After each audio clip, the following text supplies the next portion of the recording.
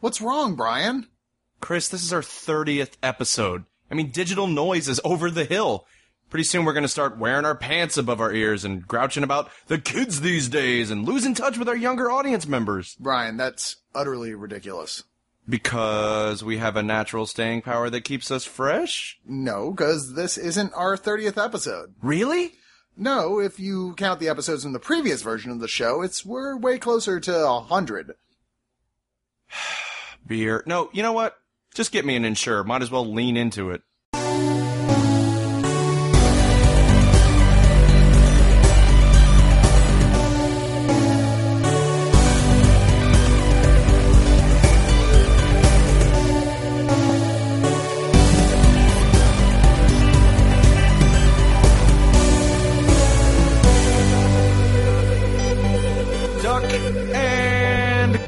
Digifiles, a brand new episode of Digital Noise, is dropping from the cyber skies, and you might just find yourself stepping in a big puddle of awesome. How do you speak like that? I'll never understand. I went to broadcast school. I want to do a show about you where you just talk like that all the time, and they keep having to bring you to doctors and stuff. What's wrong with him, doctor? I don't understand. The worst would be at movie theaters. They'd be like, could you please pass the popcorn? And they'd be like, shut the fuck up. No, it's a curse is what it is. This is the Blu-ray DVD review podcast that you enjoy whatever the weather outside, because that is a place we don't dare tread. No, I hear there are sticky things outside and sharp things. And wind. Wind? What's that? Yeah, fuck wind. I am your host, Brian Salisbury, a warrior of the media wasteland, and I am joined by Christopher Lawrence Cox, who once unsuccessfully tried to change his name to Lord Humongous. It's true. I did. In fact, it turned out there already was a Lord Humongous. So they just gave you Lord Hubris instead. Yes. No. Lord Hubris. Lord just sort of gigantic. And when they gave him that nickname, he was gravely disappointed. Chris, why do we do this? I'm not sure some days. We just keep right on reviewing Blu-rays and DVDs. We do. Well, they just keep coming to the door, and the way I figure it, I did the math on this, and apparently if we don't do this, the Blu-rays and DVDs don't keep coming to the door. So travesty. That's why. Okay. I've actually tried to quit before, and I couldn't do it. I was just like, I'm addicted, I can't stop. You got the little patch in the shape of the Blu-ray symbol? Yeah. Even my girlfriend, I talked to her at one point, I was like, I don't know if I can do this forever. I mean, it's a lot of work every week watching this many movies. And she's like, well, we'd keep getting the movies, right? I was like, well, no, not if I quit doing the show. And she goes, you're going to keep fucking doing the show. Wow.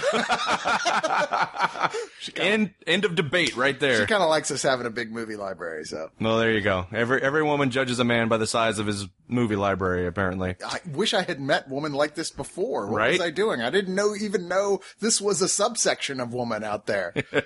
Meanwhile, my wife's like, can you get rid of some of this shit? It's getting in the way. And I'm like, Apparently yes, you dear. can give it to me because she'll be nothing but pleased. You know? Great. I'll get some nookie that day. Good. I'm really glad that I could be your Spanish fly. I'm so happy. Well, I want to remind you that Digital Noise, just like all of our content here in One of Us, is available on iTunes if you just search One of Us in the podcast section. You can also follow this show individually on Twitter at DigiNoisecast, at DIGI Noisecast. And you can become a subscriber to the site. Now, this is really, really awesome, and we've actually had a few new subscribers over the last few days. I don't know what we did to please you, but we want to keep doing that because that is how we keep the lights on here. You can give $1 to $25 every month, or you can just make a one-time donation, and that's what really allows us to keep doing this, because as more and more of you are listening, we're so happy about that, but it does become more expensive to run the site. So in an effort to prevent us moving into the poorhouse where the TV doesn't have the best resolution. They don't even have a Blu-ray player at the poorhouse. It's fucked up. It's true. There's a lot of beer there, though. Yeah. Wait, no, not the bar, the poorhouse. Anyway. I guess if you want to call that brand beer. Wow, your beer snobbery is coming out in full today.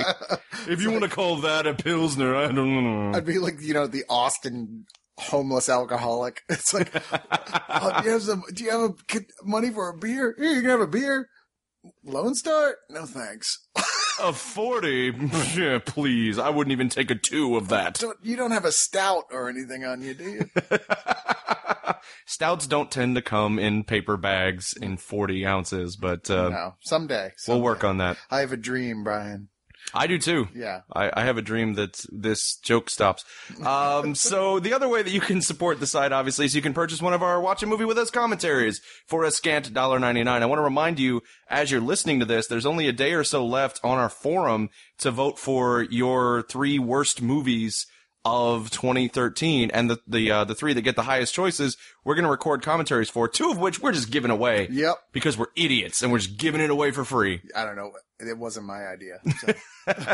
And then whatever the very top movie is, we're going to sell that commentary for the staggeringly high price of $1.99. Keep in mind, the more of those you buy, the more we're going to make, quite Yeah. frankly. I mean, if that becomes a thing where you guys are going to it and it's actually providing more income for the site, it's that much more likely we're going to make the time to make more. So if you love them, then why not buy them 7 or 8 times? Totally. And this year is going to be big for the site. We got a lot of new content in the works that is just about ready to roll.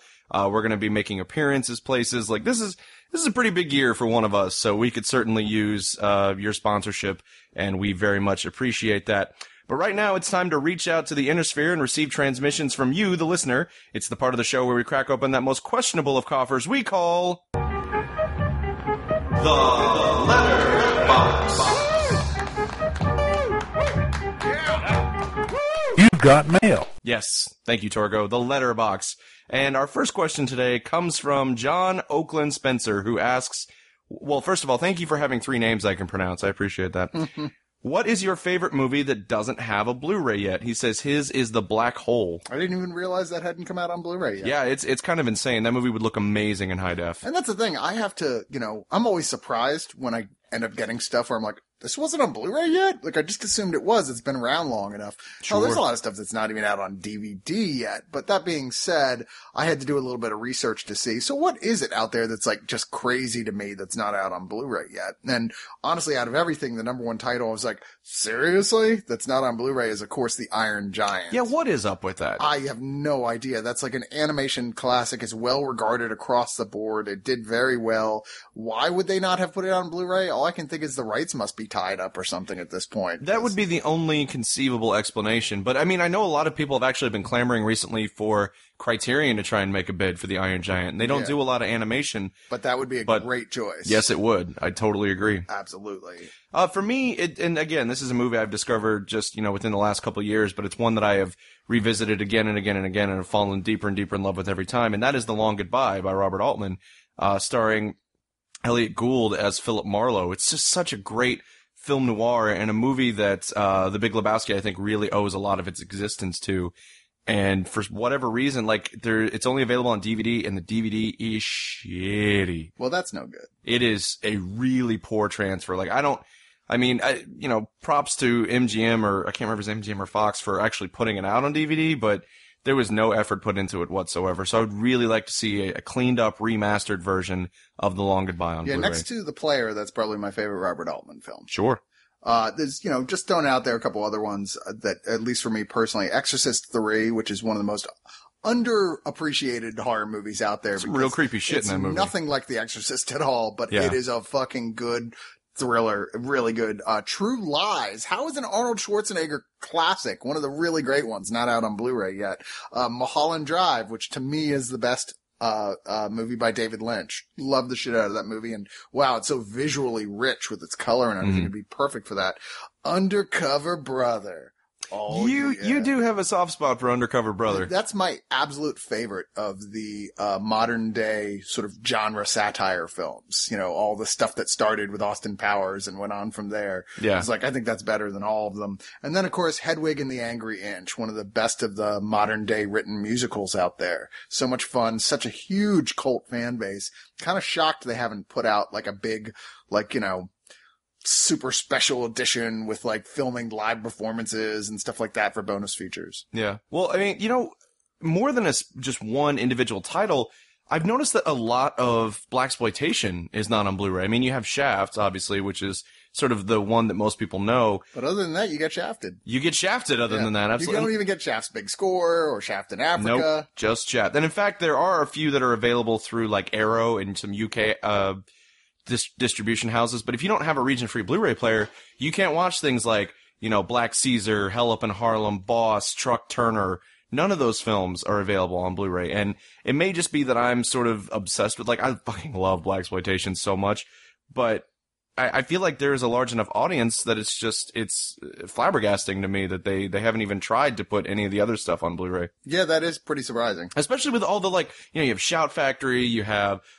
Synapse, you have... It seemed like one of these guys would just grab on to all this stuff. And then there's even the smaller ones like Scorpion and Twilight Time. You have all of these, like, little, cult and exploitation specific distribution houses, and none of them have picked it up. So I have to believe that's a rights thing as well, but I don't know. Yeah, either that or it's just a lot of these companies are indeed dealing with not a gigantic budget.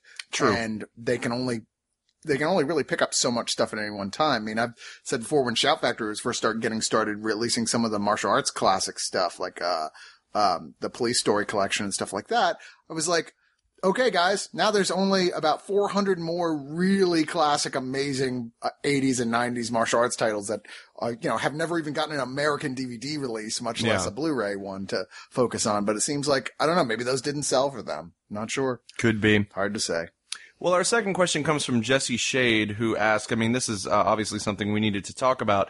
He says, in memory of Philip Seymour Hoffman, what are your favorite performances of his? And man, that was just such a blow in so many ways to find out on Sunday that he had passed away. Like, I was kind of in shock. I scoured the internet looking for any evidence that it was a hoax. I was wanting to find hoping. Bullshit. Yeah, to find out it was bullshit. Please be bullshit. But unfortunately it was not. No, it was not. Very, very sad. Apparently though, it sounds like the last thing he was in will be the second part of the Hunger Games Mockingjay.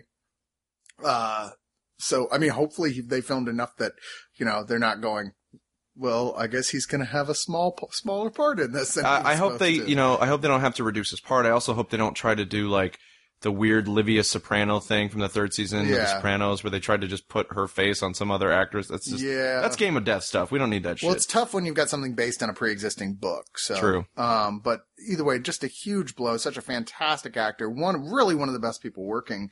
And there's so many things he's done to look back on. Did you realize his first performance was on Law and Order?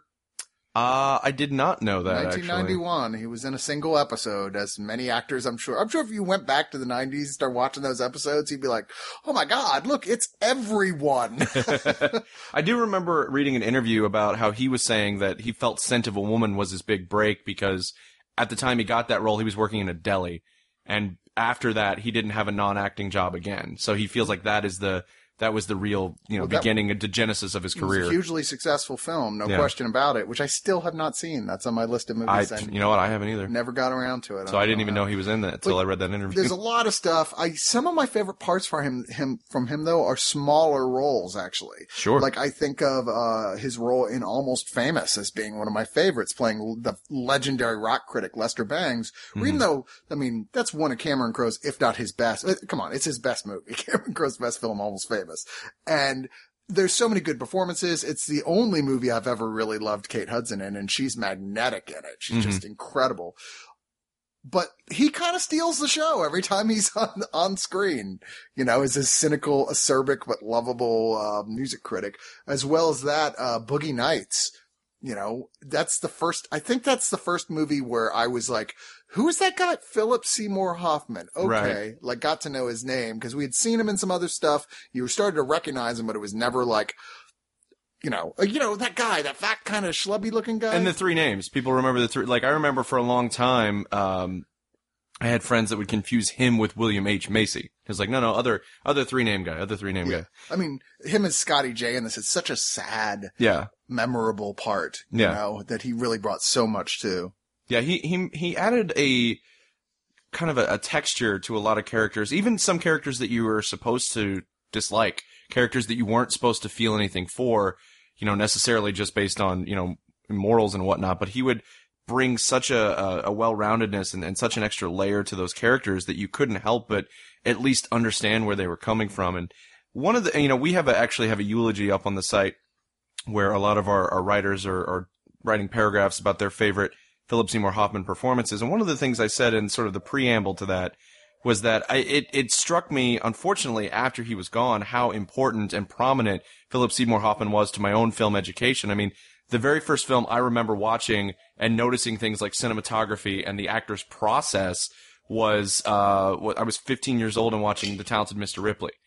And then you jump forward ahead several years. The first movie I saw in 70mm at the Draft House, the first movie I saw at 70mm anywhere was The Master.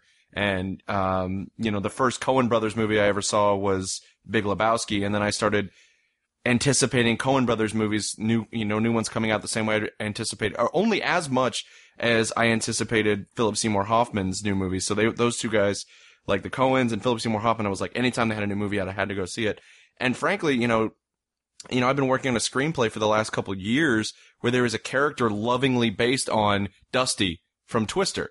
Huh. So, I mean, like, this guy, it didn't even occur to me how much he has been a force in, personally, just in my own film education. And that kind of, as we were writing the piece, it struck me, and it kind of wounded me a little bit even more about, his passing. Well, I love the fact that later on, once he had the point where he was like, I can do whatever I want, and I don't want to just do, the big paycheck Hollywood stuff. Like, sure, you're going to take Mission Impossible 3 and be amazing in it. And be a great bad guy. But he also took some really chancy, possibly even career-destroying type stuff, like in 1998 in Happiness, which is such a great but incredibly difficult to watch movie by Todd Solondz, and his role in there is one of the harder ones to watch. Yeah. And he's so good at it. He's so dedicated to his craft. I think as well, the movie, Synecdoche, New York, which was one of those ones, it wasn't for everybody, but it was just, it felt like, what's the best way to say it? Well, it was directed by Charlie Kaufman, and written by Charlie Kaufman, who wrote like Being John Malkovich and Adaptation and Eternal Sunshine. And this whole thing was like, there's nobody watching anymore, so fuck it. Let's just go mad inside Charlie Kaufman's mind. And if you love that sort of thing, it was brilliant. And Hoffman was the centerpiece of the whole thing, the perfect choice to play a role that was just this complex.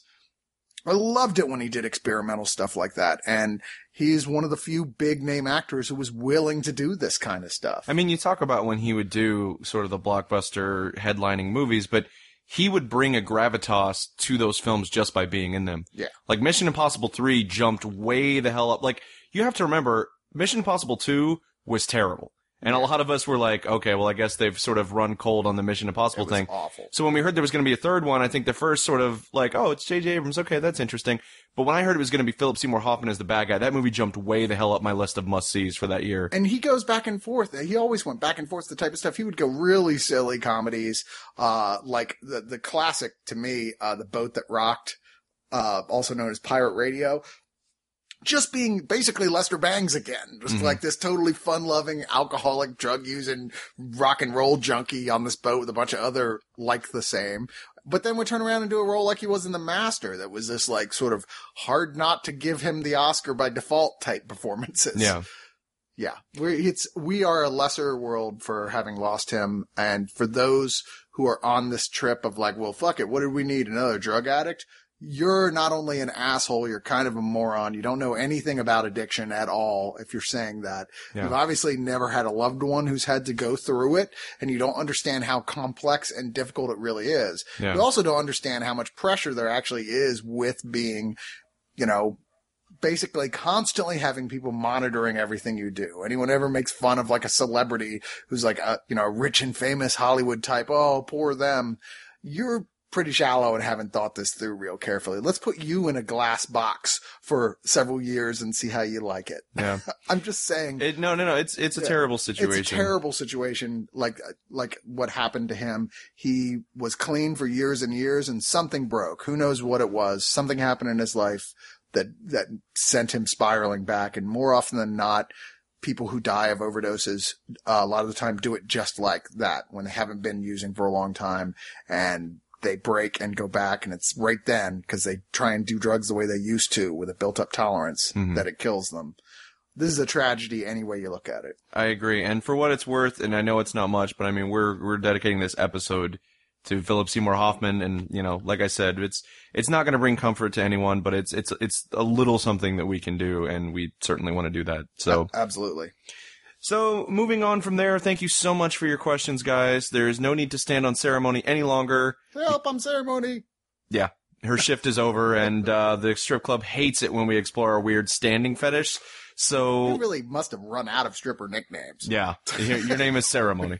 Let's dive into the reviews. And I want to remind you, anything we talk about, we're going to put a little image up at the bottom of the post. You can click on that. It'll take you to Amazon. Even if you don't buy that particular item, just by getting to Amazon through our links, anything you buy, we actually get a cut of that purchase, and that really helps us, and we appreciate all you guys have been doing. In fact, we had a meme that was sort of created by our friend Ryan Brace. It was the most interesting man in the world and said, I don't often shop at Amazon, but when I do, I use one of us links. And I thought that was really funny. Yeah, that made me laugh. So please do that. Take a lesson from the most interesting man in the world. And by that, I mean Ryan Brace. And buy things on Amazon through our links. And we're going to start this week with Cloudy with a Chance of Meatballs 2. This is actually a really, there's no accident that this movie is just, hitting Blu-ray about the same time as the Lego movie comes out, because the first Cloudy with a Chance of Meatballs was a triumph for Phil Lord and Chris Miller, who are also directing the Lego movie. Absolutely. Because one of the things that they do so well is take things that shouldn't be adapted, that should have no business being adapted, and making great films out of them. It's almost like that's all they do. Yeah. It's it's like they have a think tank and they're just like, okay, give us a new challenge. What's the worst possible thing you could think to adapt into a movie? A children's building brick? Okay, let's do it, guys. It's good because they ended up getting a job doing this, because their second choice was opening a deli. And if you've ever had their PBJ and sardine sandwich, you'd know that it probably would not have been as successful. Yeah, no, absolutely. And the first Cloudy with a Chance of Meatballs remains to this day one of my favorite animated films. Oh, I it's so love great. the hell out of that movie. Their style is so manic, and and it seems chaotic, but everything's organized, and in the midst of all this anarchy, they create characters that are super likable. Most cartoons are either pay attention to their dialogue and their funniness on that, or they pay attention to just being sort of an animated thrill ride. These guys do both. Yeah, and do it tremendously well. So I was obviously very excited to see the sequel, even though, we have Cody Cameron and Chris Pern coming on here as the directors. So Lord and Miller have departed because they were working on the Lego movie. I will say that I think conceptually they did a good job of finding a way to bring the characters back and kind of get back into this like sentient food world. I don't know. I think overall not quite as strong though. No, definitely not. And I think that a lot of it is because they're relying too much on the same jokes from the first one. Mm-hmm. They're like, oh, remember that joke? You laughed the first time. Here it is again. And the other thing is, just in general, the dialogue's just not as clever. I mean, it's not them. Phil and what's his name again? The other one? Phil and Chris. Phil and Chris. Yeah, you forgot the name Chris. Sorry. I love that. It's not Phil and Chris writing it again. And these guys just aren't as funny. And, and it's a difficult situation to be in because that's such tremendous shoes to fill. And it a few years ago, that would have been a weird thing to say, but I feel like with every new movie, Lord and Miller kind of established themselves as some of the smartest, funniest guys in Hollywood. And when you think about having to step in and do something as great as Cloudy with a Chance of Meatballs, like, I don't envy the task they had in front of them. No. And, to their credit, I feel like there were points in this movie where I was laughing out loud. I was like, okay, this is good. I just think the overall packaging, when you look at everything from start to finish, isn't quite as effective, isn't nearly as effective, honestly, as it was in the first one. No, I mean, that's once again a very high bar. And I think that if this had been the first movie for something, I would have gone, oh, this is a cute movie. Definitely. Mm-hmm. We're seeing. It just feels like just such a letdown afterwards. And I think I give it a couple years. I'll go back and watch this again and go, you know what? This really isn't that bad. But like, my first reaction coming out was almost wanting to cry, that it was just felt like someone had hollowed out the corpse and slid its skin on for me. Gross. I know. I was like, it even smells like death. Yeah. No, this is really, it's not bad. It's just at all. It's even good. It's just not great. And it should have been a lot closer to great than it is. I will say that the one thing I will always appreciate about the sequel that is a carryover from the original, and I think everyone will understand this, the puns. There are puns everywhere in these movies. Every 3 seconds. My favorite being, oh my God, there's a leak in the boat. And they pan over and it's just a leak. like a vegetable. See, that's the thing. That was a funny one, but that was the thing with this one, I think, is that they managed to make the puns more organic seeming in the first one, and these had more of that sort of when you're hanging out with somebody who puns all the time but has no idea how to slip them into conversation, and you're just like, why are you looking at me when you're saying this? Come on, man. You're the only other person in the room. But you know what I mean? With those people who's like, haha, I like puns too, and just keeps going and going, and finally you're like, all right, dude. Seriously, puns are okay, but you can't fire them out of a Gatling gun. Yeah. All right? Well, that's one of the curses of using puns a lot on podcasts and reviews and such, is that people will try to have try to engage in like pun offs with me, and I'm just like, yeah, but you gotta be a little bit more organic. You know, not that I'm the master of it or anything, but like, come on, man. Like, a little more effort would be nice. Well, that's why I don't go to the local Henry pun off here. They have this big pun contest. Mm-hmm. Like, there'll be one or two people who go to that thing who are genuinely really good at it and really funny. But the rest of them are enough to make you want to set your brain on fire and leave. You're just like, they're just that guy, you know? The guy, how many times can we hear a cow pun for utterly ridiculous or something like that? You're like, okay, stop. Yeah. Stop now. It's very punderwhelming when they do See, shit now like that. that's funny. Yeah. But, see, now that's funny. But that, yeah, you know, it's like, and that's the thing. It's like one pun out, you know, unexpected coming in like you just did there. Well, I guess it wasn't unexpected, but you know what I mean? Pun expected. Hey. Is great. But if it's just one on top of another, on top of another, on top of another, I lose interest. My eyes start to glaze over. I'm like, okay. And this is us saying that. I hope you guys understand the gravity of what's happening right now. And this is what this movie felt like to me. It was like too much. The humor relied so much on that, which was so well done in the first one. And here it's just like, you're just saying puns to say puns. And well, I do like to their credit, the one thing I did like is they started off sort of pointing out their own, like, hey, that's a shrimpanzee. Hey, that's a watermelephant. But toward the end, you started seeing creatures and they weren't telling you what they were. Yeah. So part of the fun of the second half of this movie for me was like, okay, what did they think that one was called? And then, like, it would become a game in the house, like, I bet it's this. And it's like, oh, it's gotta be that. So I will say the one thing I was most worried about going terribly wrong with this here, which was Officer Earl Devereaux, the cop who jumps around everywhere, voiced by Mr. T, was not voiced by him this time around. Who knows why he didn't want to be involved. Terry Crews came on, and I love Terry Crews, Me too. but still, Mr. T, it's such a, you know, memorable, and I had nothing to be worried about. Terry Crews, at least voicing it was great, even though they underwrote his character like crazy. Yeah. Yeah. I would also like to know what happened at an Apple store to the writers here, because there are so many pot shots taken at Apple and Steve Jobs. I'm just like, they basically made the villain of the movie Steve Jobs. That's true. After he was dead. Yeah, I don't know what happened there. It was just like, dude, did you just get really shitty service at the Genius Bar? Like, what's going on here? Either way, it's not going to be, if you loved the first one, you were so excited, it's not going to live up to your expectations, but lower them and you might still have a good time. It's certainly packed with bonus features, as cartoon movies often are, including a series of mini movies related to the film, including Attack of the 50-Foot Gummy Bear, deleted scenes, production design stuff, a look at all the various, you know, punnables that are in this thing, or foodimals, I guess they called them. A look at the end credits were pretty cool with puppets, music videos, lots. And I mean, literally the list just keeps going on. There's always tons of stuff on these things. So they certainly make it worth your money. And it is much like the first one, a very pretty looking film. It is indeed. Very vibrant colors and moves really fast. If you're getting this for kids, they're going to be entertained. But for your adults, it's okay. Yeah, that's exactly how I would put it. It's just okay. Well, why don't we move on from there and talk about, oh God, is it Treme, the complete series? Treme. Is that how you pronounce it? Not Treem.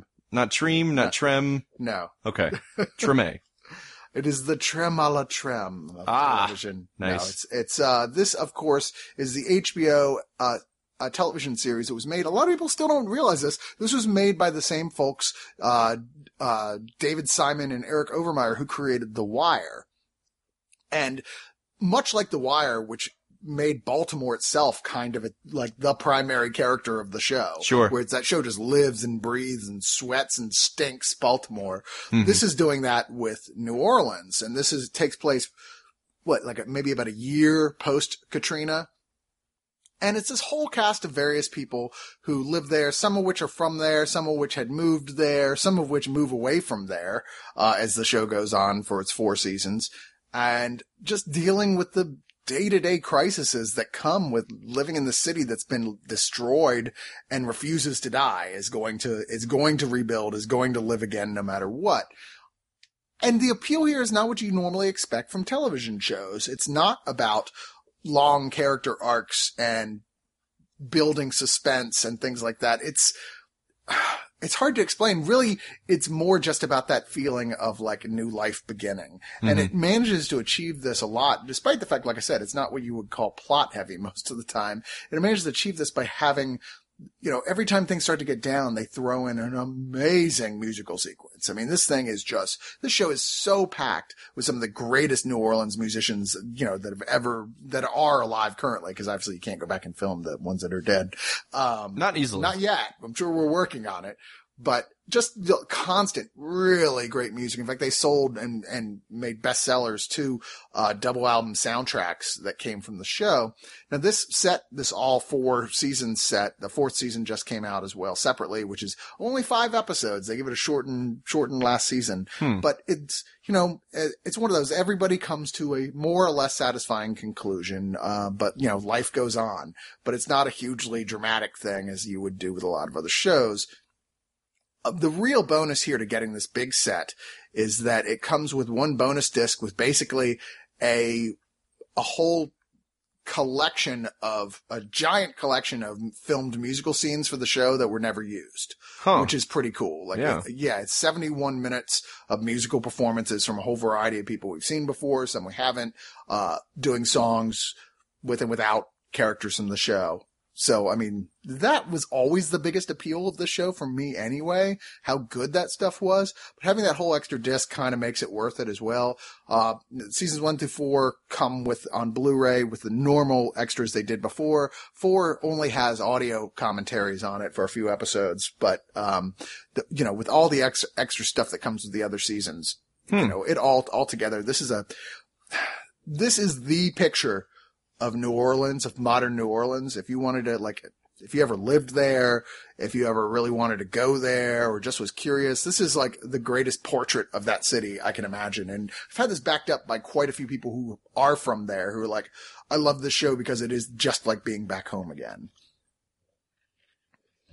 Sorry, I was thinking about red beans and rice and how much I would love some right now. Yeah, you've lost a lot of weight recently, so I'm trying. The red beans and rice would not help the situation, but the thing I can't stop thinking about right now, and it's it's one of those things that there was such a I actually went to New Orleans probably, I don't even know if it was an entire year after Katrina. And it was just bizarre to drive through what was still largely a wasteland. I remember distinctly driving in over, one of the bridges. There was a hotel that was sort of off to the right, and half of the building was just gone. It was like it was sheared in half. I had never seen anything like that wasn't in like a Roland Emmerich movie. It was, bizarre to see that kind of destruction in just a regular American city. Yeah. Yep. Man, I wonder if the band Katrina and the Waves feels a little weird about what happened. Because they caused it. Yeah, right? Obviously they were fortune tellers and witches and should be burned. Nobody was walking on sunshine that day, you bastards. No. Well, that is Treme.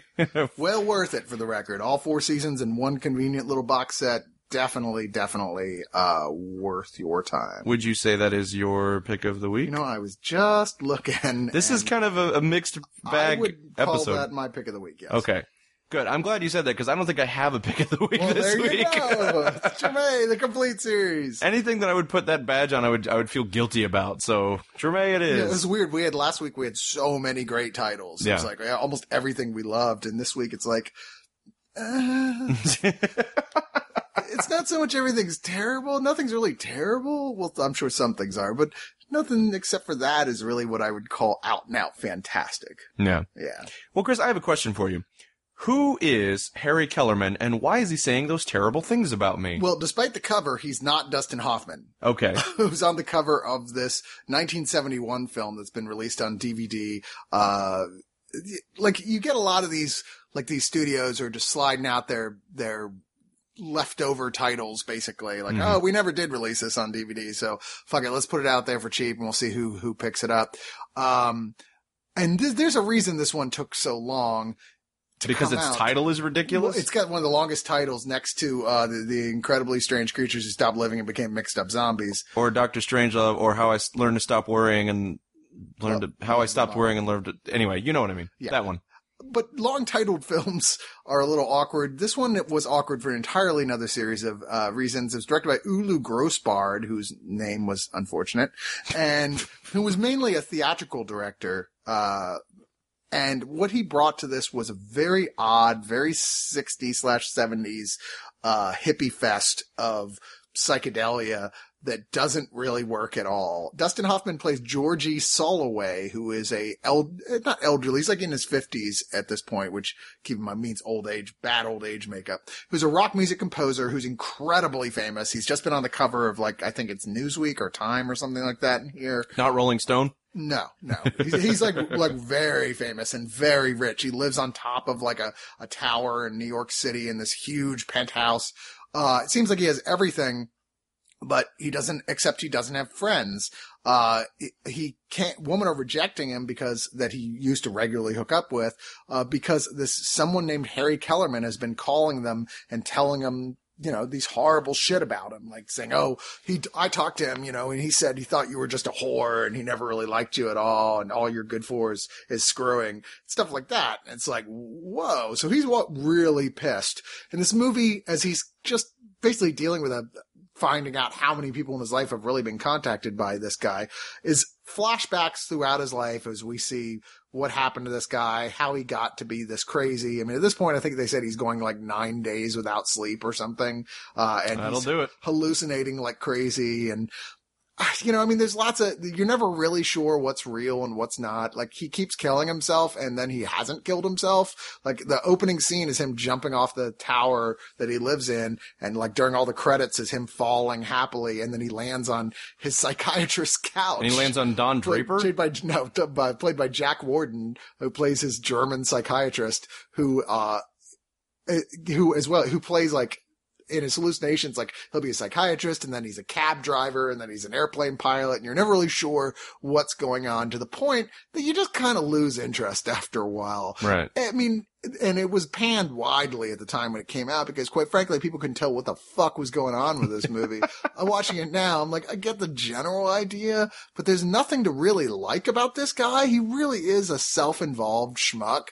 I mean, it's not like they're letting us hear many of his songs so we can say, wow, he really is talented. And let's face it, Dustin Hoffman, when they do give him a chance to like get on stage and perform with someone, you're like, yeah, you look like someone handed a dog a telephone.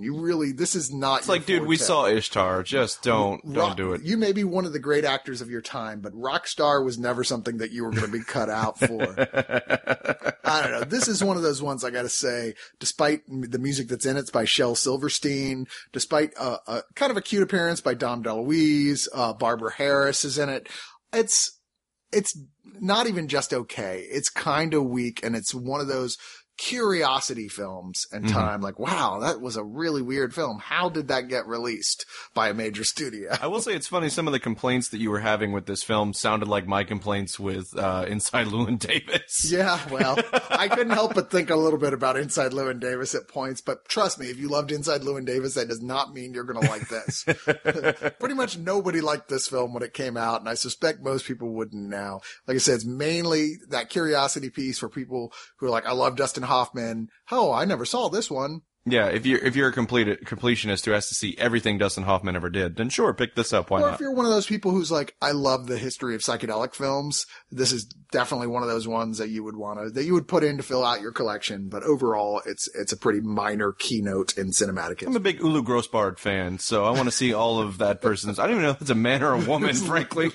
Ulu Grossbard. Ugh.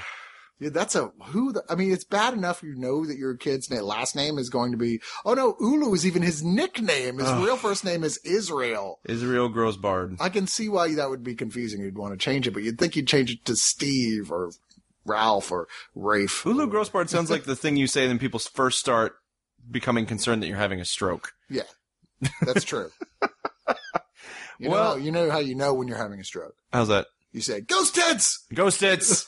That's the first sign. Ghost tits. We should have some sort of magical prize for people who like catch the random ghost tits announcements on the site. Yeah, from time to time. that would be fun. Something special. Keep track of the ghost tits is all I'm saying. So that is who is Harry Kellerman, and that is why he is saying, I don't. Who the hell cares who Harry Kellerman is? That's way too long a title. I'm not going to say it again. Nope, don't. Moving on from there, we're going to talk about The Fifth Estate. Now, I was concerned going into this film because I haven't seen anything about the first four. But yeah, The Fifth Estate is the big screen version of the story of WikiLeaks and Julian Assange. Yeah, I got to see that documentary, WikiLeaks. Was it We Steal Secrets or something like that? And I really liked it because I didn't know that much of the details. Neither did I, honestly. I thought that was kind of fascinating. I did not see this, but I'll tell you, it was one of those days that, back with Spill where we had to split up and two of us saw one thing. I don't remember, some action movie, I think, with somebody else. And then Martin and Corey went to go see this and they both came out going, oh God, that was the most boring fucking thing I've ever seen. It is really staggering to me that a movie that is about the quest for truth and getting secrets out there and people being assassinated and all of this cover up and conspiracy. It's based on a real story. Could be this dull, honestly. And they try really hard and they know, like you can tell just from the narrative decisions that are made in this film, they're very aware that their subject matter just on paper is very dull because they add things like weird dream sequences and, like putting things up on the screen to try and make you understand the technology side of things, the logistical side of things. So many scenes trying to be exciting with people typing into a computer before you're like, okay, this is not working. Yeah, and it's you know what, Except I feel like the movie Hackers. Maybe the movie Hackers, which their depiction of what the internet looks like is I wish it really looked like gloriously inaccurate and awesome at the same time. But yeah, the thing about this movie is I feel like what they were going for was sort of a saber rattling, like, journalism for truth, and almost like kind of in the same way that All the President's Men is a film about journalism and its importance in society and about how we should always be striving to get the truth out there no matter what. But I mean, I don't know. I feel like there were a lot of important things that came out of WikiLeaks, and I feel like some of the things that they were doing is really admirable. But overall, I have to applaud the movie for this. Overall, there were things that they were doing that I was just like, this just seems self-aggrandizing more than any sort of reflection upon or intention to do the greater good. And some of the things, like when they released these documents that had like the names of agents overseas, and it's like, guys, you're going to get people killed. And of course, Julian Assange has sort of become this person who has a vehement denial for everything. And in the beginning, I understand it because there were a lot of people trying to smear him and get him to stop. But like, when you say things like the government can't prove that our documents led to any agents being killed, it's like, yeah, because that would then acknowledge that there were agents in those places. Like, you can't fucking do that. He went into this with the best of intentions, which was to say, like, the truth should be free. Generally speaking, like most general statements like that seem idealistic, you're like, oh yeah, I can get behind that. But the more you think about the reality of it, the more it's like, okay, within reason, that has to be true. There has to be points that you go, this is going to make things more dangerous and not better by releasing this information. And that's where he ultimately got into trouble, was because he was sticking so bad by that party line, the truth should be free, that when it came down to him having to face the reality of it, he just, he was just stuck himself in the ground and said, no, I refuse to budge on this statement, when everyone around him was abandoning him on it, saying, no, dude, they have a point. There's that, I agree that maybe, like, even the American government may have started with the idea that that, oh yeah, freedom of information, but slowly there was a slippery slope that led to where we are now, which is not good. There's got to be an in-between, and he was incapable of seeing it. Yeah. I still wonder, did this get into the sexual harassment charges? It touches on it only briefly at the end in sort of like postscript titles on the screen. I still wonder about how believable that Well, it's weird that, like, you had these women accusing him of sexual abuse, and at first he was like, I don't even know those women, and that turned into, well, I know them, but it was consensual, and that was the part where I really started to be like... If that was the case, he should have said that in the first place. Yeah, like, I can completely get behind... I know there's a lot of twisted fucking behind-the-scenes stuff that any government can pull off to smear somebody, to completely bend the truth. That's what made me suspicious, but the way he behaved about it was not exactly on the up and up. And one thing I have to say to the movie's credit is it started off in a way that I was really afraid that they were just going to heroicize him throughout the whole movie, make him sort of this digital Robin Hood figure. But they actually do, this is a very balanced movie because it does sort of get into his neurosis and his sort of ego issues and what drove a wedge between him and his partner, played in this movie by Daniel Bruhl, who I actually think is the stronger of the two performances in the film, which when Julian Assange is played by Benedict Cumberbatch, you wouldn't think he would be outshined by Daniel Bruhl, who is a great actor himself, but... Didn't we just see him in Rush? Yes, we did. But the thing is, I think it speaks to poor directing, honestly. I feel like Benedict Cumberbatch was kind of stifled by having to play this real life person and sort of match and imitate his mannerisms, and his Australian accent is not very good. And I was blown. I was like, really? Benedict Cumberbatch can't expected do an better. Australian accent? Now go back to doing Sherlock and more of it all the time. And only Sherlock for Benedict Cumberbatch from now on. And I think the most interesting part of the story is where you get to the end and you realize the guy's living in the Ecuadorian consulate in England, and if he ever comes out of it, he's basically on house arrest for the rest of his life. Yeah, pretty much. In another country's consulate. Yeah. Because if he ever comes out, they're going to arrest him. And again, like... He had to know going into this from the beginning that this day would come where he would be that trapped at some point, or he would in fact go to jail, because one way or the other, countries don't like you leaking their vital information out to the public. Yeah. You know, and they don't tend to deal with you in a sort of, here's a bullet to the face when it's that public. No, they make you paint you as a bad guy. Yeah. Or at the very least, you might already be a bad guy, and they just let it be widely known in a very sort of, appropriately ironic turnaround that you are in fact kind of a douche. And I actually do agree with a lot of the principles that WikiLeaks is purporting to, to champion, in the idea of it's about truth and journalism should not be, bent at the whims of corporations and governments. And I totally agree with that. But I like the fact that the Fifth Estate also delves into, some of the things that WikiLeaks did that were just wantonly irresponsible, and sort of the ways that they paid for that. But overall, yeah, the biggest mark against the movie is that it is just spectacularly dull, and it goes on and on and on and on. It's really long, apparently. Yeah, it's just, there's just not much there that you're going to latch onto unless you feel strongly about WikiLeaks one way or the other. And by that I mean, if you were following the case the whole time and you've been clamoring for, like a big screen version of that story because you see the inherently cinematic qualities of it, then yeah, you might find something to latch onto here. But if you're coming into this cold, as I admit that I was, watch the documentary. Watch the documentary. Yeah, I don't like, I would say watch the documentary about WikiLeaks, watch the documentary about the hacktivists, and just like get your information from that, because the true irony of all this is that we don't know how much of what happens in the Fifth Estate movie about WikiLeaks is true. So despite the fact that there's a movie about an agency whose whole, the thing they beat the drum for the entire time was truth and no spin and, not filtered by any outside source, it's like, yeah, but I don't even know how much of your movie is true about that. Yeah. Because it's a fictional, it's based on a true story, but it's a narrative. So you could have changed any number of things. Yeah. Once again, watch the documentary. Just watch the documentary. Absolutely. Well, that was The Fifth Estate, and from there we're going to talk about number one, the movie. Or just one, the movie. Singular sensation. Every time you watch this film. One, the movie is one of those movies that would have been better suited as a bonus feature to, say, Rush. That's what it seemed like. But it would have been one of those bonus features you go, wow, this is so good, you have to buy this Blu-ray for the bonus feature, if nothing else. Because this was actually, I believe this was even put out specifically for South by Southwest at the last year when they, had just built the Formula One track here as sort of a marketing, like, look, here's the history of Formula One. And I admit, outside of the movie Senna, which is fucking fantastic, and now the movie Rush, which is also fantastic, I didn't really know anything about Formula One racing. The only thing I knew about it before that was the name Mario Andretti, and I had no idea what that meant. I knew that was a guy that had something to do with Formula One. You're hurting my soul. Like, the little kid in me that grew up in Indianapolis is just taking a beating right now. Sorry, I don't tell you. I just didn't, much like every other sport, I just didn't give a fuck. It just wasn't my thing.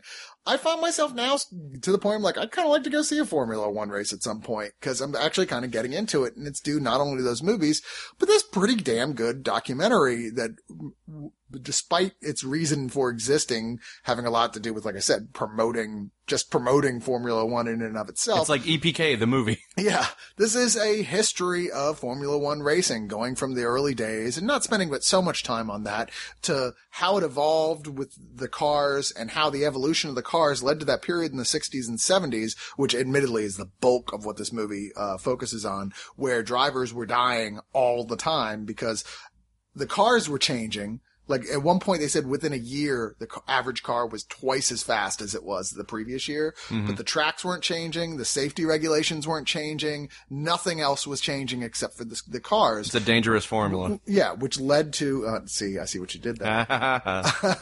Which led to people getting killed so regularly. At one point they said there was 4 months where, somebody died at every single race. It's like, that's insane. That's when you have to revise a few things. And this goes all the way to modern day with, like I said, the majority of it looking at, like, how things started to go wrong, why they were staying wrong for that while, and why people were even continuing to race at that period. And that was, you know, of course, the period that Formula One went from being a popular sport to an incredibly popular sport because guess what? People were bloodthirsty. I admit that's the most interesting period of the sport to me. Right. I'm like, I'd watch, you know, basketball all the time if they had like scythes that came out of their elbows or something, you know. You just want to watch Robot Jocks again. Come on. Pretty much. Now this is narrated by Michael Fassbender, which means just listening to it can be kind of a pleasure, but it's a collection of new interviews and classic footage, of which there's a lot of, apparently. Formula One was very well covered by the media. You wouldn't get Michael Slowbender to narrate a movie about Formula One. That wouldn't make any sense. That would be weird, because there is no Michael Slowbender. What? No. Inception. I'm sorry. He goes on and it's a good hour of this almost 2-hour film talking about the 60s and 70s, and that's good. That's what you want to know the most about. But then it also goes into like, okay, so how did things finally start to change? I'm making this all sound kind of dry, but it is a little bit dry if you don't give a shit at all about Formula One. I would honestly say watch Senna and Rush first. Yeah. And once you get a taste for it, like, wow, that's really exciting. Watch this. And this fills in the gaps of the whole history with lots of really good racing footage, shocking deaths. Man, these guys just used to burn to death, which is like the worst way to go all the time. These just personalities that are willing to risk that for the thrill. Yeah. It's a solid documentary, but like I said, better suited as sort of an addendum to those other films than something that stands alone as a great movie. No extras, unfortunately, but, you know, it is an extra, so there you go. I think that would be a good episode of our sports show for all of us to go. And I've actually never seen a Formula One race. I've only ever seen IndyCar. And I really, yeah, right. I really do want to check this out. Of course, the issue I have with the Austin Formula One track is that we have an idiot for a governor who was like, oh yeah, let's just take that money out of teacher pensions. And it's like, yeah, I will punch you in the face, Rick Perry. Unbelievable. You heard it here first. I'm surprised the teachers haven't come at him like zombies and just ripped him apart. Fucking asshole. Yeah. Anywho, got weirdly political as we talked about Formula One. I don't know how that got there. Let's talk about Jackass Presents Bad Grandpa. Now let me preface this by saying there are one or two sketches throughout the entirety of Jackass that I have found legitimately funny and laughed fairly hard at. Overall, I think what keeps me at arm's length from Jackass is twofold. One, the amount of dick and shit humor. Like, okay guys, you're all getting into your 40s by the time you made the third movie. Like, enough is enough. And secondly, the stuff I really don't like is like the uncomfortable true life stuff. And most of that takes place when they're dressed as grandpas, when they do the bad grandpa shit. So here's a movie about a show that I don't particularly like that much, focusing entirely on the one part of the show I really fucking hate. So I did not see this movie because of that. So Chris, this one is all you, sir. You know, here's the thing where I'm different. When I've never really watched the show that much. I'm like, it just, you know, there's little bits and pieces. Like, I think I watched a best of DVD they put out. It's probably the best way to do it, yeah. Where it was like, okay, most of this is pretty funny, but never regularly watched or that or Steve-O's show or any of that. But all three of the movies I had a great time with. And that might be partially because you're watching it with a whole crowd of people that are laughing uproariously at the right points or gagging at the appropriate points. And I too don't particularly care for the poop and piss jokes and hard-on jokes. I'm like, but I do enjoy those sort of like don't see it coming stunts, stupid stunts. Yeah, that stuff I like. Yeah, that's the really funny stuff. And I actually do like the stuff that where they do something in costume and people think it's normal and then it's not, and the humor is focusing on the reaction of people being shocked by this. The Borat formula, if you will. And see, I think that's, again, comedy being the most subjective genre, we've said it time and time again. I don't find that funny with Borat either. I think that's just a style of comedy that doesn't appeal to me. Well, it did very much appeal to me with Borat. I loved that movie so much, but partially why that worked was because it was actually saying something while it was putting people in those situations about people, saying things about racism and sexism and all sorts of things in order to, like, while you're laughing, you're also going, wow, people are fucked up. Yeah. No, absolutely. I agree with that entirely. Jackass Bad Grandpa can't claim this. There's nothing like that going on. This is puerile as you get. Even with the original Jackass movies, I'm a 16-year-old boy watching these things. There's no excuse or art here. They're just fun if you like that sort of thing. Jackass Presents Bad Grandpa significantly lowers the amount of fun stuff like that in here. There's really only one stunt in the whole movie that they showed in the fucking trailer. All the best parts are in the trailer. Not surprising. And it's Johnny Knoxville walking around in a incredibly convincing old man makeup and suit. Like, really real. In fact, it got an Oscar nod for best makeup. Jesus Christ, are you serious? Yeah, totally serious. How did I miss that part? Best makeup and hairstyling. Jesus Christ. I know. But it's him, and they try and write a plot around, the stuff they do with like, oh, it's an old man doing totally distressing stuff and then recording people being shocked by it. He's like, this plot as such, he's this piece of shit human being, basically, who's really dirty and tries to talk Are you talking about the character or? The character. Okay. I have no idea what Johnny Knoxville is like in real life. He might be the nicest guy in the world. I have no idea. I guess that is true. But his wife dies, and his drug addict daughter, played briefly here by Catherine Keener, I'm sorry, no, my apology. His Georgia Cates shows up. Catherine Keener actually plays his dead wife, who we only see as dead. His funeral, his daughter shows up as a drug addict with his 8-year-old grandson, Billy. And she says, like, look, I gotta go do this other thing. I'm going to jail. So you gotta take, the kid and bring him to his father, who lives way, way away. His father also kind of a drug addict piece of shit. Grandpa is a bad grandpa and just wants to get rid of the kid, but they go on this road trip reluctantly across the country that's basically just a series of set pieces that are either the kid doing things that shock people or the grandpa doing things that shock people. And there are a couple things in here that are genuinely funny. I mean, you've probably seen clips that involve where he puts the cat is trying to make love to Brian. Yeah, I don't know what's happening right now. Cat's all up in my shit. He's like really all up in your shit. You must have changed deodorants or something. Yeah, that must. What's up? I'm glad that you noticed I showered. That's awesome. He's not used to it. So. Well played. Well, at least around here anyway. So you saw the fashion show, like kids fashion show, that he enters the kid in dressed up as a girl who then rips off his sailor suit and has a stripper outfit on. You're like, that actually is funny to watch happen live because those people are not in on the joke. They don't know what happened. Right.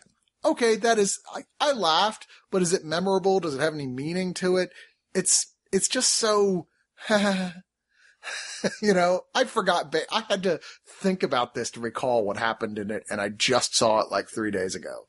So. That's pretty damning. Yeah, I am happy that guys like Spike Jonze, who directed, of course, Her, which was my favorite movie of the year this year, is incredibly thoughtful, deep film about human relationships, and his off time likes to film a bunch of poop jokes. Yeah, it's the weirdest thing in the world to He me. didn't direct this, but he was one of the producers, one of the people who comes and the writers and stuff. When he's been in, like, on the show, I know when they do the Bad Grandpa stuff, occasionally it is Spike Jonze in the makeup. Yeah. No, it's just they're friends, and it's one of those things. You're like, okay, this is what you do to unwind. You know, I admit, I may be reading Hemingway on the couch during the day, but I often like to go unwind with my friends at night, drink ridiculously too much beer, and fart. I'm just realizing whose life you're actually describing here, and I have some personal evaluating to do. Yeah, well, okay. And the worst thing about all this is that usually the Jackass films come with a fuck ton of extra features. Like, usually there's a whole second movie worth of outtakes. extra footage. Yeah. You know, you're like, wow, this makes it well worth your time. Not so much here. This is really not a lot of extra stuff. There's, just maybe 15 minutes of behind the scene looks, which are not that big a deal. It's mainly them going, hey, it wasn't real. This is Johnny Knoxville. Alternate takes, which once again, you're like, well, we already saw this. Why are we seeing this again? And then just a few deleted scenes that are really just alternate takes as well. And it's ultimately, yeah, this is the least of the Jackass films for me. I appreciate the fact they were trying to do something a little bit different, but it's only a little bit different for Jackass. The truth is Borat did this first, and it was much better then. Well, there you have it. A movie for, I guess, big fans of Jackass. People desperately want one last thing from Jackass. Who just want to make sure that Johnny Knoxville gets his paycheck. So that is Jackass Presents Bad Grandpa. Now we're going to move on to the war between men and women. That never-ending war. Never-ending war. The year was every single year there's ever been in history. The war is the one that will never end, raging between men, heroes, victims, and woman, the evil tyrants that oppress us at every turn. Who will win this battle? When will woman learn that all we want to do is touch their boobies? When will they learn? When will this madness end? I'm kidding, of course, so don't get upset out there, ladies. The War Between Men and Women is a 1972 Jack Lemmon film, one of my favorite comic actors of all time. Oh, he's magnificent. Oh, he's so amazing. And here he co-stars with Barbara Harris and Jason Robards. Yeah, and oh my God, you know who plays like the oldest daughter here of because he meets this girl who's already was married and has 3 kids. The oldest daughter here was Lisa Elbacher, and I was like, that sounds familiar. Where do I know that from? She was Jenny in Beverly Hills Cop. Ha! You know, right. Eddie Murphy's old female friend. Yeah. I was like, oh my God, that's why. And connect the dots. Yeah, exactly. La la la la. So here Jack Lemmon is basically playing James Thurber, the writer who, of course, originally wrote Secret Life of Walter Mitty, who was an incredibly popular humorist, for decades. It had a whole bunch of books, and this was directed by Melville Shavelson, who created a Thurber-based television series called My World and Welcome to It. He also wrote this, and it's, like I said, it's very much just sort of a promotional piece in some ways for Thurber, like the idea that Lemmon is playing Thurber, who's this completely as acerbic and cynical as you can get wit, whose books are all women, kids, and dogs should all be just burned in a fire pit. They're all awful. Wow. Yeah. So, he's Thurber to an exaggerated extent. Gotcha. But he's very nearsighted to the point of worrying about going blind, but he's happy being a bachelor. It's unbelievable anyone can stand him, but for whatever reason, he forms a relationship with this woman, Barbara Harris, who thinks he's very funny, even though she realizes he's an asshole. Before you know it, they're married. And he's like, how did I get here? What happened? I hate kids. They have like 6 dogs. Like, how did I get in this position? And I normally would have expected this to turn into a War of the Roses type thing. Where like, okay, now it's just watching it degenerate towards hatred. But oddly, it goes a very different direction once it gets to there when it introduces Jason Robards, who is Barbara Harris's ex-husband, who was a war photographer, kind of a manly man, as opposed to Jack Lemmon, who likes to just stay inside and, drink wine with one finger sticking out. Very proper. That's how you do it. Very proper. Yeah. And Robards, it's clear once he realizes his wife's gay. I mean, shows up during their wedding and disrupts it just by being there, by all the kids coming to run to see him, right in the middle of the vows. And it's clear there's still some attraction between Barbara Harris and him, and it just throws everything into upheaval as Jack Lemmon has to deal with his own feelings about the situation, and once again, that doesn't go where you'd think it would go. It turns into sort of a weird male bonding thing against what the fuck is all the problems with woman? What's up with that type thing? It's actually very funny for most of it. One of the best things about this, there's this tail end sequence where they go inside a James Thurber book, basically, where it's all animated James Thurber cartoons that they're sort of interacting with and moving around with. Like, I didn't even know this movie existed, and I was a big Thurber fan when I was a kid. It's probably, I can see why it's not considered to be an all-time classic or anything. I mean, it was nominated for a Writers Guild of America award for best comedy written directly for the screen, but it was one of the, Lemon ones that did respectable enough in the theater and then slunk off into obscurity. Certainly not one of his best films, but I think if you're a Thurber fan at all, if you are a Lemon fan, this is one of those ones you do want to have in your collection. It's a solid role with really funny writing and performances from everyone involved, and some pretty original stuff you wouldn't expect to see in a film of this type. So yeah, actually give this this DVD re-release. It's once again the studio just kind of sliding out all the stuff that they hadn't actually released yet on DVD. I give it a thumbs up. It's well worth checking out. A lot of fun. I will watch anything with Jack Lemmon. Fact. Yeah. Anything? Anything. Wait, let's look it up. Yeah, I was like, find something with Jack Lemmon I won't watch. I defy you to find something with Jack Lemmon I will not watch. Something with Jack Lemmon. You got to look late. Okay. Let's see. I was like, go as late as you want. The Legend of Bagger Vance. I will watch it now that I know that Jack Lemmon is in it. The Odd Couple 2. I will watch that. No, you won't. I will. I'll even watch Out to Sea. Really? Yes, I will. Out to Sea?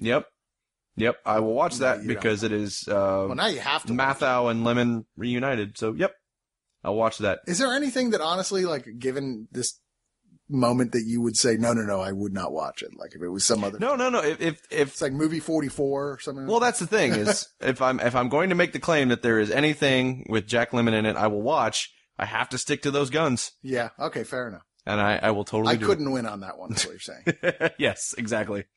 So let's talk about Dr. Jekyll and Mr. Hyde, because Chris, in each of us, two natures are at war. The good and the evil. Not me. They got together and formed a small business. The Geevil. It's called oneofus.net. Not sure which side you are, Brian. Oh, it's cute that you think I still have a good side. Now maybe not the right time to tell you don't exist. You're just another side of my personality. Yeah, that's about right. Is that okay? That's what I expected. Okay, fair enough. Mm-hmm. This is actually considered to be arguably the greatest adaptation of the classic Robert Louis Stevenson novel, Dr. Jekyll and Mr. Hyde, ever made. And it's a 1920 silent film version of it starring John Barrymore. Now, there have been a lot of adaptations of Dr. Jekyll and Mr. Hyde, not all of which are called Dr. Jekyll and Mr. Hyde. Some of them are called Dr. Jekyll and Miss Hyde or Dr. Sister Demento. Hyde. Dr. Demento. Just saying, there's a lot. There's one where he turns into a black guy. I can't remember what that one was. There's a lot of different versions of this, and a lot of different just honest, straight versions. This was considered the best for one very good reason, John Barrymore, who was considered to be one of the very greatest actors of his time. And he was doing a good deal of the Hyde stuff purely through acting. Now, they certainly did give him a set of bad teeth, and they had extensions on his fingers with like long, ragged, like fingernails. At one scene, there's a scene you can see him thrashing about, and you actually can see one of the finger extensions fly off his hand. Oh shit. Yeah. Whoops. Second takes are for losers. In the old days, there was no such thing as a second take. I guess that's right true. The first time. But, of course, I don't think I really need to tell you the basics of Dr. Jekyll and Mr. Hyde. If I do, you need to get a better education. Read any Hulk comic. That's what it's about. But this adds to it the idea that he had a love interest, which was kind of a mistake because when she's on screen, is just kind of awkward. And you're like, wow, she has nothing to do with this plot. There's no real reason for her to be here at all. But once again, who cares? This is actually filmed very well for a silent film. It's very moody and atmospheric. John Barrymore is, even today, even all this time watching a silent film, genuinely frightening as Mr. Hyde. He just bends and twists every aspect of himself into this role so well. You're like, I can't believe this is the guy that ever played a romantic love interest for anyone afterwards, It's a real classic, and I'm glad that it actually is getting a formal Blu-ray release from Kino. Now, to be fair, there is a public domain version of this that exists, that you can see for free out there. This is slightly fixed up over. It's certainly not enough so that you'd say that for that alone, it's worth getting this version, except that this has added a really pretty exceptional score, done very, very well by the Mont Alto Motion Picture Orchestra, who worked with Kino on a lot of their silent film releases. A terrific one, as well as a really solid passel of extras. There is a 1912 version, about 14 minutes long. It's an early single reel adaptation of the story. There's a rival 1920 version that was a ripoff directed by Louis B. Mayer that was meant to capitalize on the success of this version.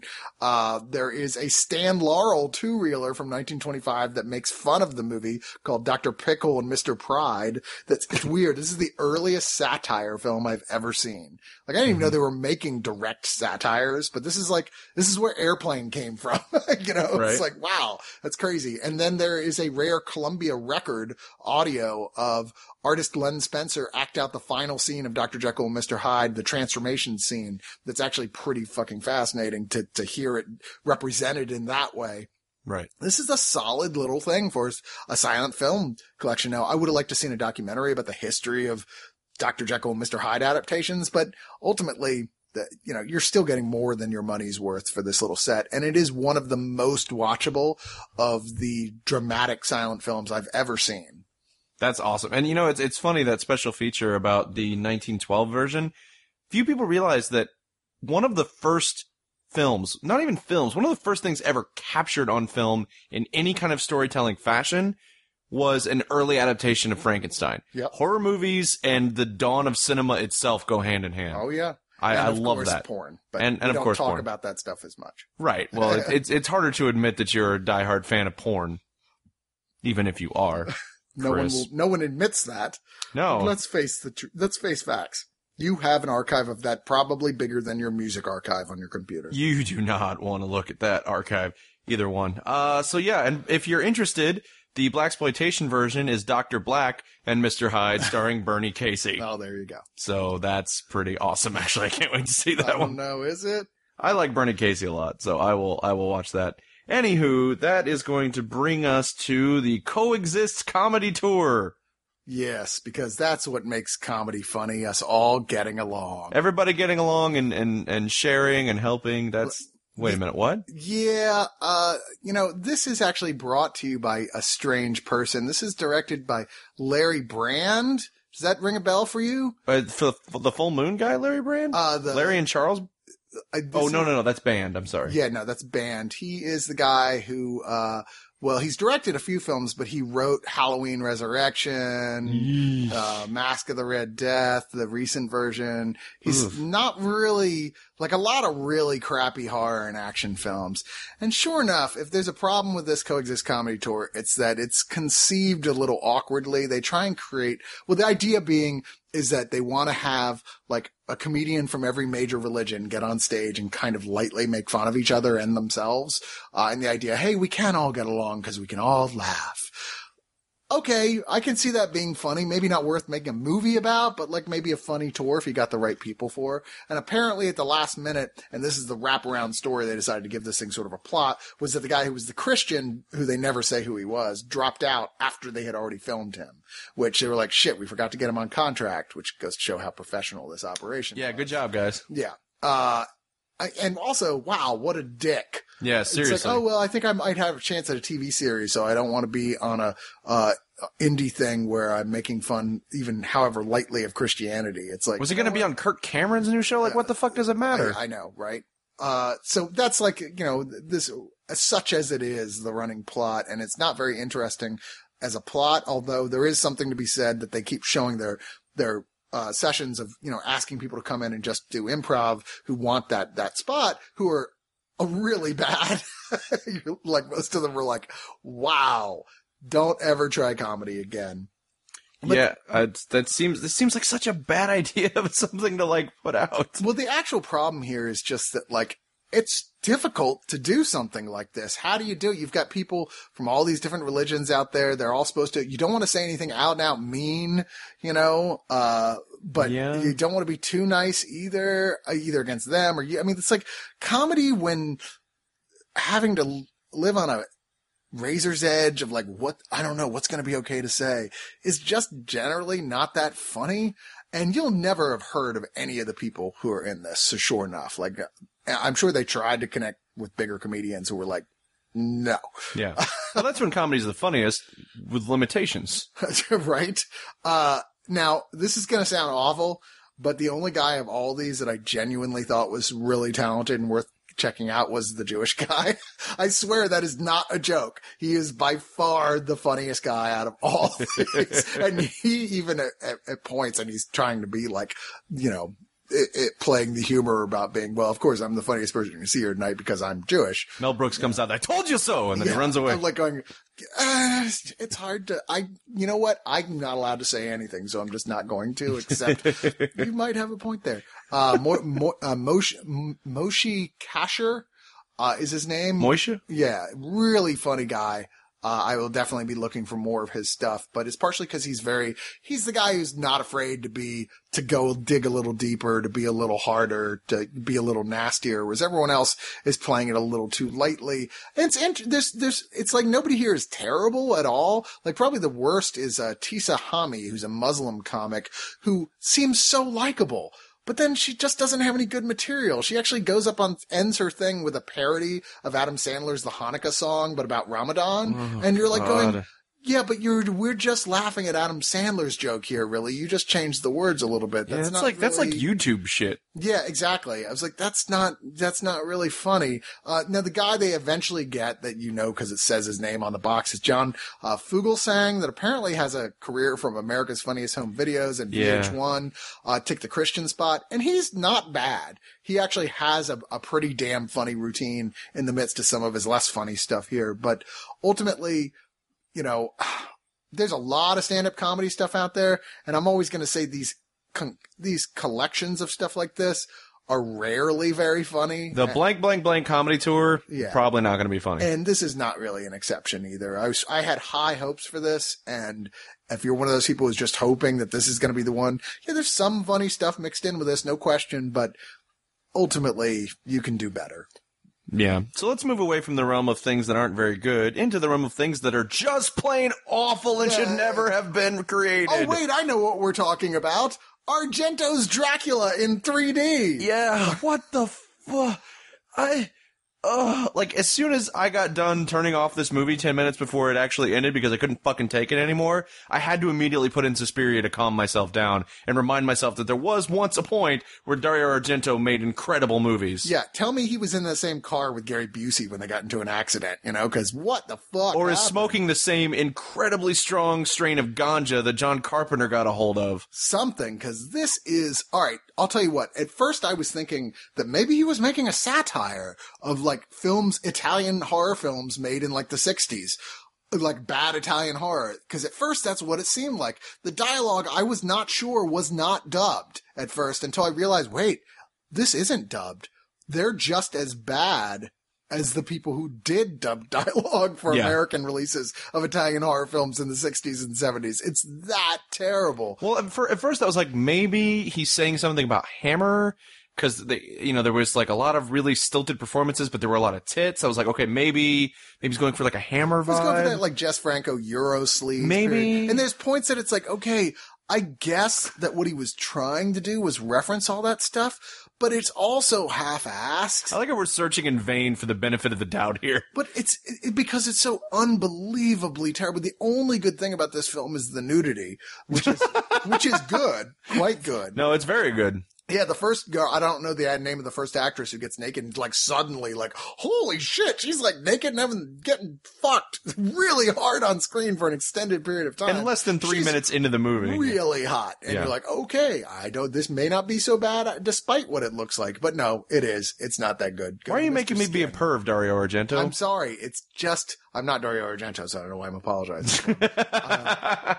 Of course you get Asia Argento also getting naked. I never understood Dario, that. stop filming your daughter naked. That's so bizarre. It makes us all very uncomfortable. Yes, she's hot, but let someone else do it. But you know you're her dad, right? It's creepy. It's just creepy. Ugh. Yeah. And this is just, I mean, it's you know what?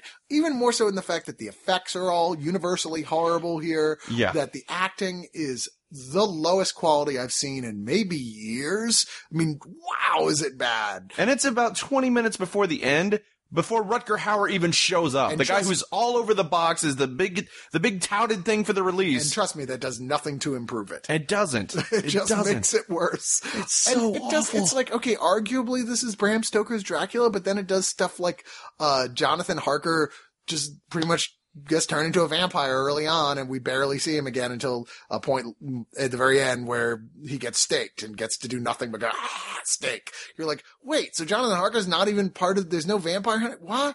I don't mind you playing with the classics a bit, but if you're going to do it because it makes them more interesting.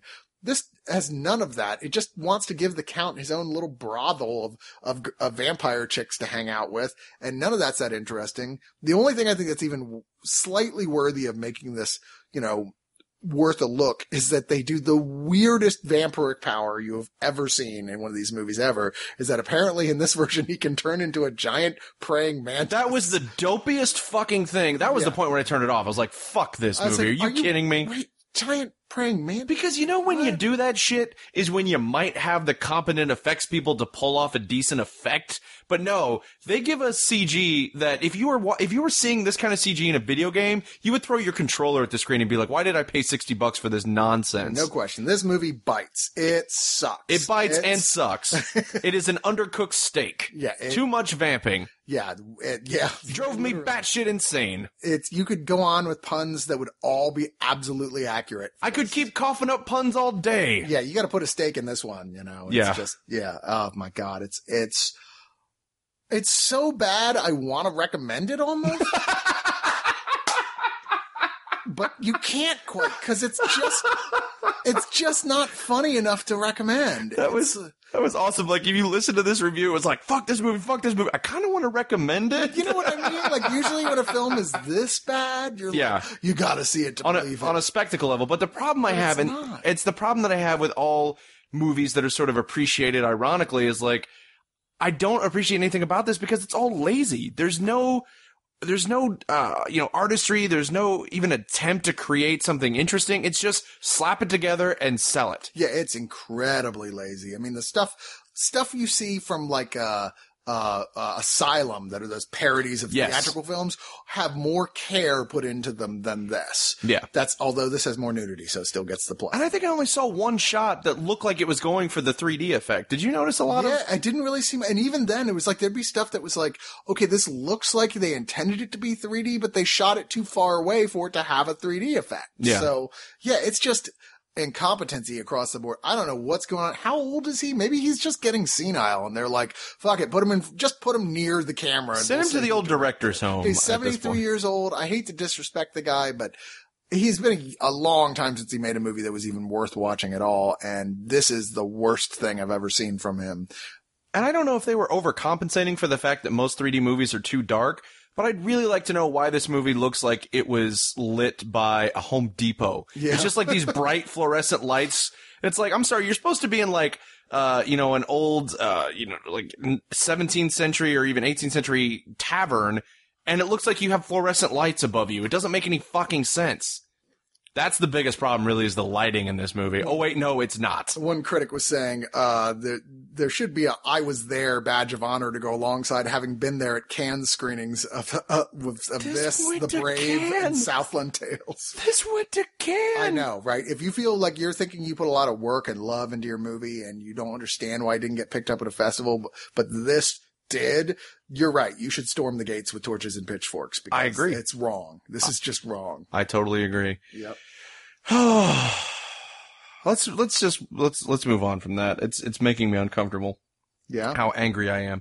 So why don't we move on to You Got Dark Touch. You got dark power. No, dark Touch. Dark Touch, yeah. Dark Touch. That's Dark bad dark touching. Bad Dark Touch. And it is. Oh, well, I guess we're not moving too far away from the quality meter. Man, we're just not having the best day here. No. This is actually from IFC's horror collection, which is generally, at the very least, like, huh. Yeah. You watch those movies and go, I don't know if I'd ever see that again, but huh. But there might be a That's kernel of an interesting. idea there that's, You're like worth... going, these are people that you can see that they have something going on. And Dark Touch is not an exception to that either. There's certainly a higher quality of filmmaking in terms of technical stuff going on here. The acting is all quite good. The story is even, as it was, not original, but like has you wrapped up in it enough, you're like, wow, where is this going? Fortunately, it just doesn't go anywhere that interesting. The idea here in Ireland, 11-year-old, what's her name? Niam, something like that, played by Missy Keating, who apparently has been, I guess she's one of those young actresses who's being sought out for stuff that's coming up now. But, she's Carrie, basically, just a little younger. Okay. She has incredible telekinetic powers. Although at first you're not sure, is this a poltergeist thing? Is she a telekinetic? She's a telekinetic. And we watch her. We're relatively sure that she's being sexually and physically abused by her parents.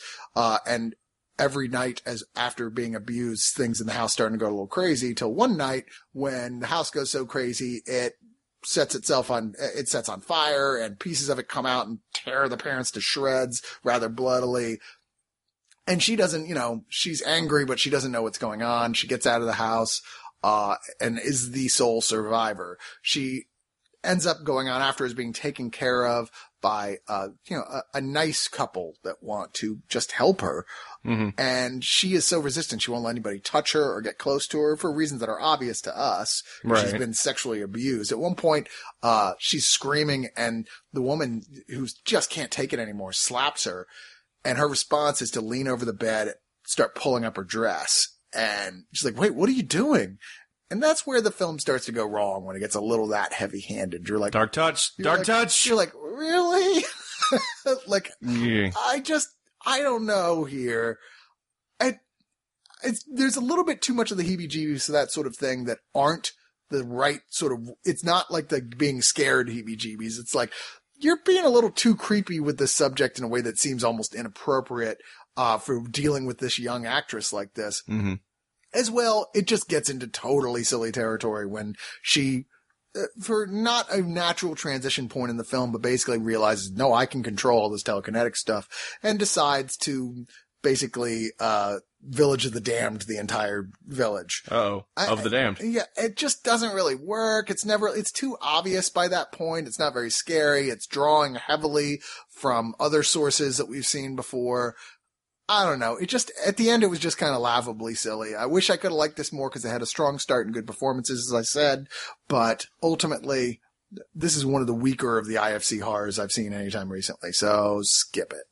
Okay, I have two more puns against Dario Argento's Dracula 3D. Jesus Christ. Why is Argento incapable of making good movies anymore? And why are the actors intractable in their decision to be terrible? Sorry. I couldn't help it. That's how bad that movie is. That movie doesn't have any teeth, that's for sure. Ha! 3. Well, why don't we move on to the last title of the show, which is also not great. I am so sorry, guys. I was being too sanguine about that. Oh, shit. That was bloody brilliant. I don't even know if that actually works or not. What's going on? What's the last title here? The last title is Last Vegas. Okay. What is that, Brian Salisbury? Did you not see this? I did not see this. I did actually ask them to send it to me, and they did not. So okay, I didn't see it in the theater. I think I was doing something better. Well, this is the movie that they sent me on DVD because I think they were like, why even bother sending the Blu-ray out to press? Nobody's gonna like it. Las Vegas is the Hangover for geriatrics. Oh, what fun. Yeah. It's about a guy, it's played by Michael Douglas, who's getting married to a woman half his age. Well, so at least it's realistic then. Yeah, it's autobiographical. So he gets throat cancer. Anyway, he rounds up this group of friends that he had when he was a kid, and they were sort of like, in Brooklyn, they called themselves the Lords of Flatbush, and they were, or not the Lords of Flash, but the Kings of something different. Yeah, something of Flash, but the Flatbush 4, that's what they called themselves. So it's, the grown-up versions are Michael Douglas, Robert De Niro, Morgan Freeman, and Kevin Kline, and they decide that they're going to go have a big bachelor party weekend in Vegas, and they all have kind of these storylines going into the trip. Like Kevin Kline's wife is like, hey, haven't really been having a robust love life, so why don't you go and get yourself some Strange while you're in Vegas, and then that'll jumpstart things when you get home. Man, I bet we all wish we heard that at least once. It's just awkward to, anyway. So not that it would do us any good. We'd be like, I couldn't get any. Right. So, and then Morgan Freeman has this like unresolved thing with his son. Like his son thinks he has to be watched all the time. And clearly he does because he does shit like this. He makes movies like this when no one's watching. And then Robert De Niro has this unresolved sort of conflict with Michael Douglas about Robert De Niro's recently deceased wife. And so they bring all this baggage with them to Vegas that doesn't include, their various pillboxes and whatnot. Sure. And so it just becomes like, literally the joke throughout the whole movie is like, they're too old to be doing that. That's not funny. No, it really isn't. And I will say, it's even kind of worse with all this talent in a movie. Like we've getting used to seeing Robert De Niro in movies that you're like, why are you having to take this? It's so sad. But the fact you get all these guys having to take one of these movies together is just a facepalm of it. And they're, you know what, in their defense, they are trying. They are trying to take this worthless garbage material and mine anything fun out of it. And there are a couple of line reads that are legitimately funny.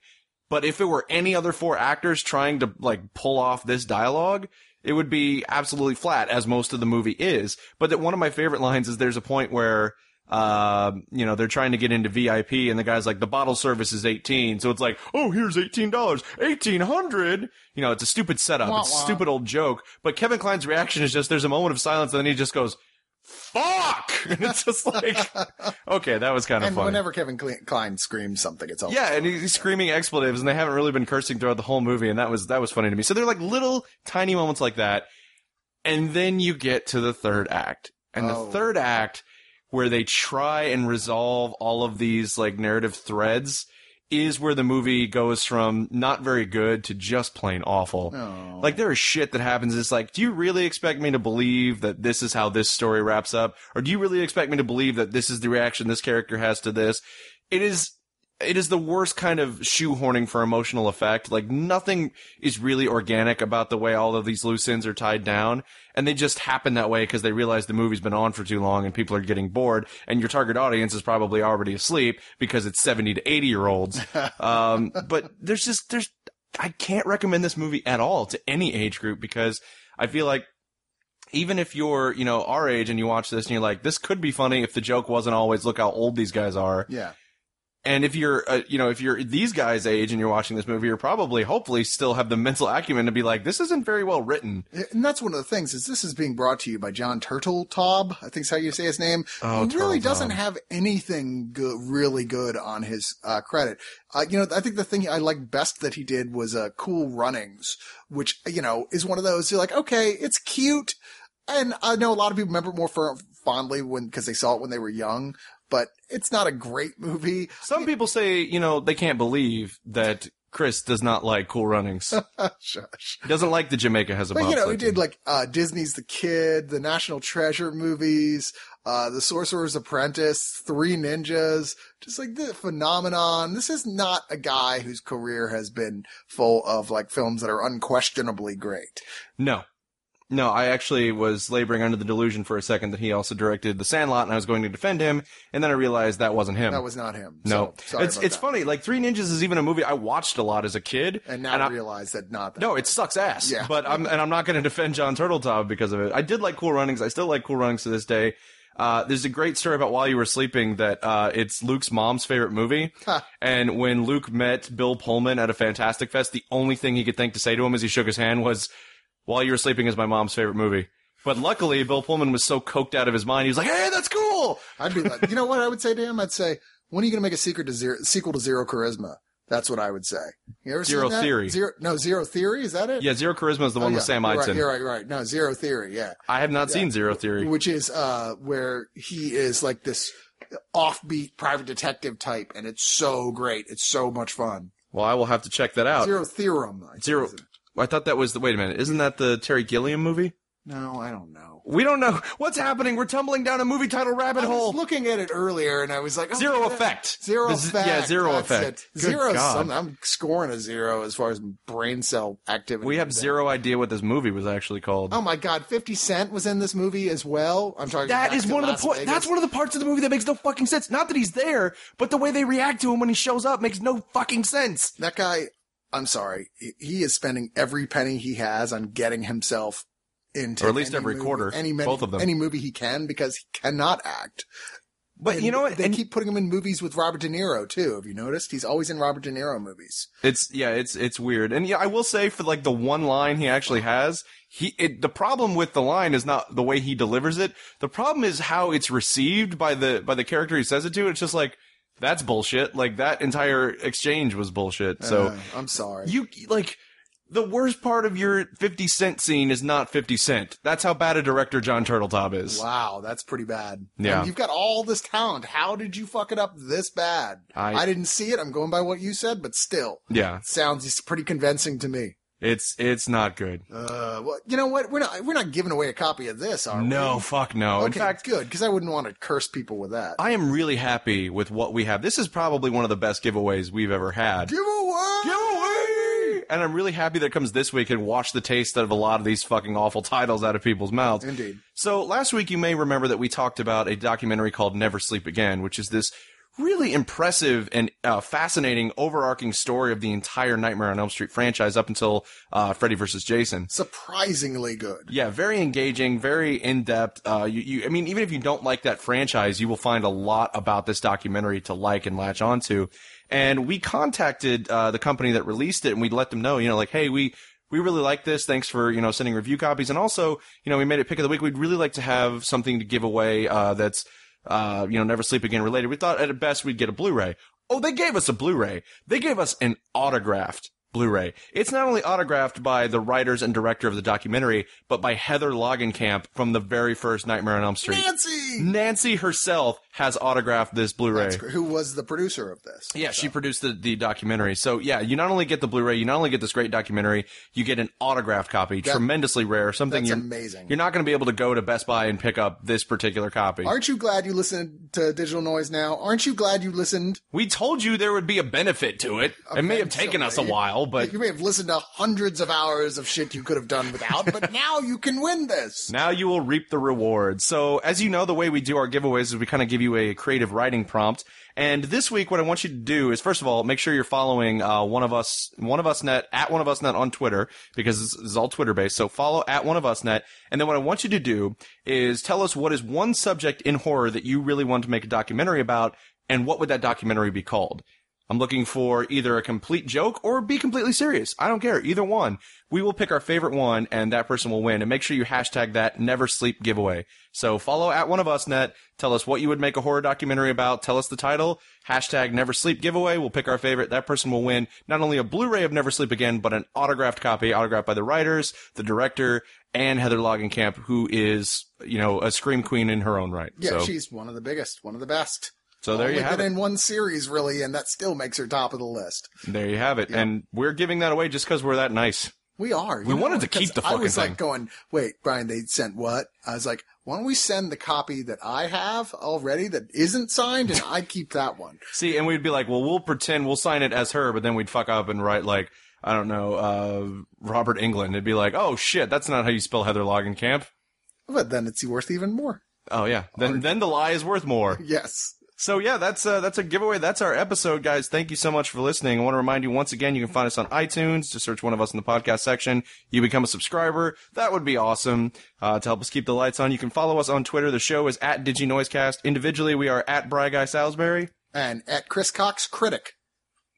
Yes, I know it's a little... I know, I'm just letting them, sink that in so that they don't trip over it. Please click on our Amazon links and buy the titles that, probably not from this week's show, but, from previous week's show that you liked, and if you do that, we get a kickback as well. You buy anything starting from that links, we get a kickback. And add to that, please, if you heard something through, that you ended up getting through us on there, that you fell in love with, you're like, wow, I never would have heard of this if it wasn't for these guys. Please go back to that Amazon page and leave a review that specifically mentions oneofus.net and Digital Noise and say, this is where I found out about this great title as well as many others. And that, not to toot our own horn, but we get messages like that all the time from people like, hey, thanks for recommending this movie. I didn't know about it. I really love it. Do it on Amazon. Do it on Amazon. Yeah. Please do that. That way you get more and more people going, really? What's the site? Who want to know about movies, who are scanning, you're not even reading the reviews unless you're on there, unless you're trying to find out whether or not something's actually good or not. Hey, there you go. Now you got a place they'll be like, there's a place I can go for that?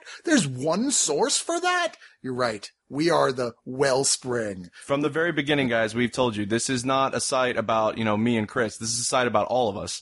And allofus.oneofus.net, anything that benefits the site is a benefit to all of us, and it helps us keep delivering, content to you guys. And, we're certainly not in this for the money as of yet. Not yet. It'd be nice if someday I could say I was in this for the money, but obviously that's not an option right now. But, as innumerable theatrical versions of The Devil have said, join us. Please do. Please become a part of Us Nation. You can do that through joining the forums. You can do that through following us on Twitter and Facebook.